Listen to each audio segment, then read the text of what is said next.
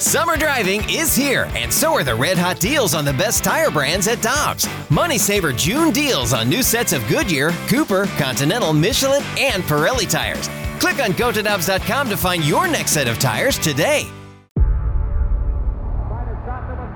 Before history is written, it's played. Before it's frozen in time, it's fought one shift at a time. Before it's etched in silver, it's carved in ice. What happens next will last forever. The Stanley Cup Final on ABC and ESPN Plus begins Saturday. Each year, the National Hockey League and ESPN Plus get together to produce Quest for the Stanley Cup. And one of the great things that we all remember out of the 2019 Quest for the Cup series was Craig Berube's speech before Game 7 of the Stanley Cup Finals. That was epic as the Blues won the Cup. Well, Episode 1 of the 2022 Quest for the Cup begins today, starting at 1 o'clock St. Louis time on ESPN Plus. And we head to the Brown & Crouppen Celebrity Line right now. Steven Stern, he directed Quest for the Cup, and he joins us on 101 ESPN with Michelle Smallman and Randy Carricker. Steven, thanks so much for the time. How you doing? Absolutely. Thank you.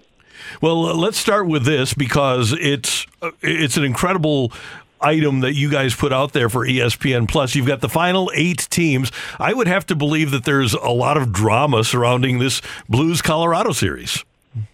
There is. And in fact, I have to say you guys are way smarter than I am, because when this interview was scheduled, I thought to myself, well, what am I going to talk about on Friday? Because the Blues are going to be out of this. So, what are they thinking here?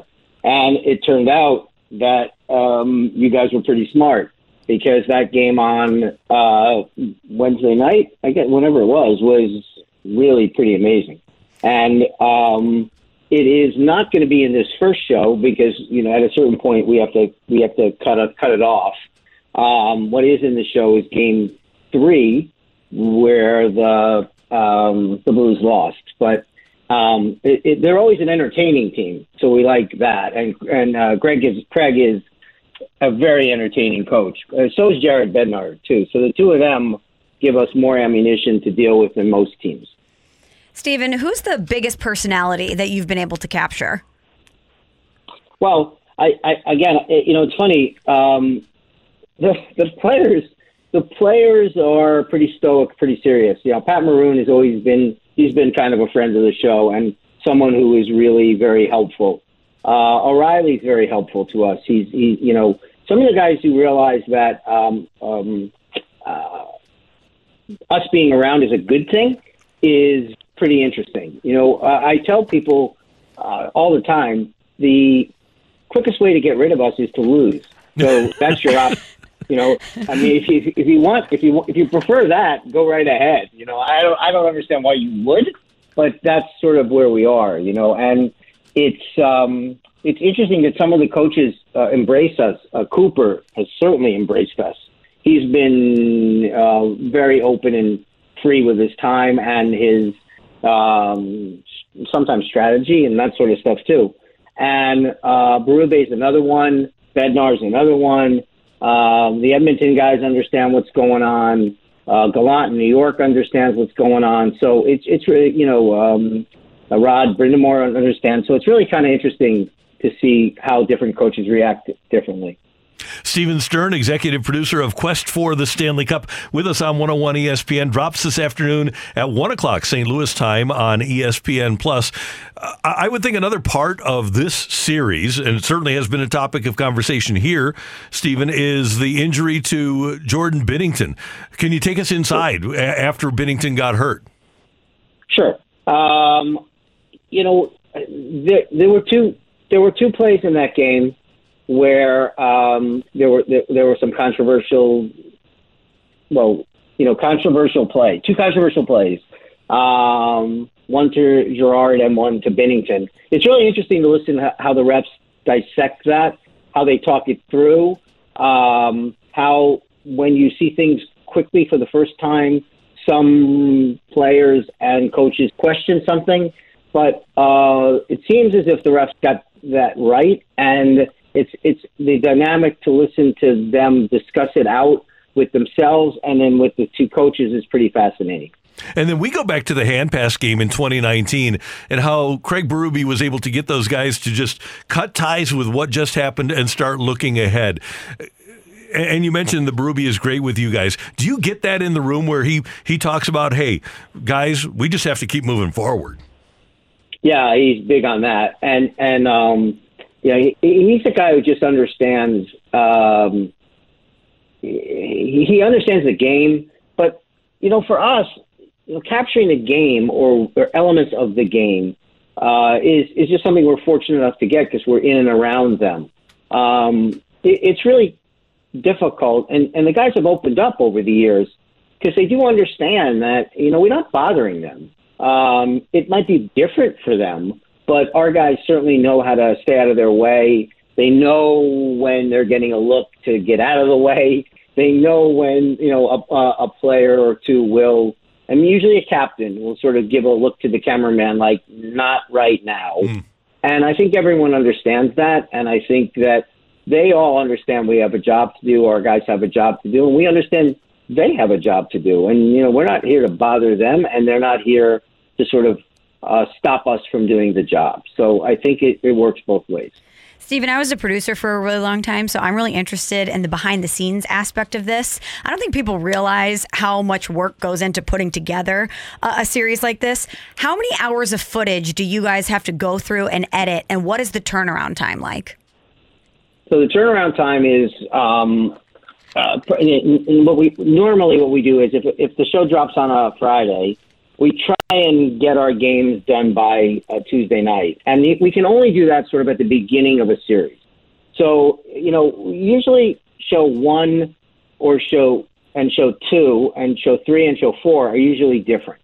Show 1 used to be the first 4 games of the first round.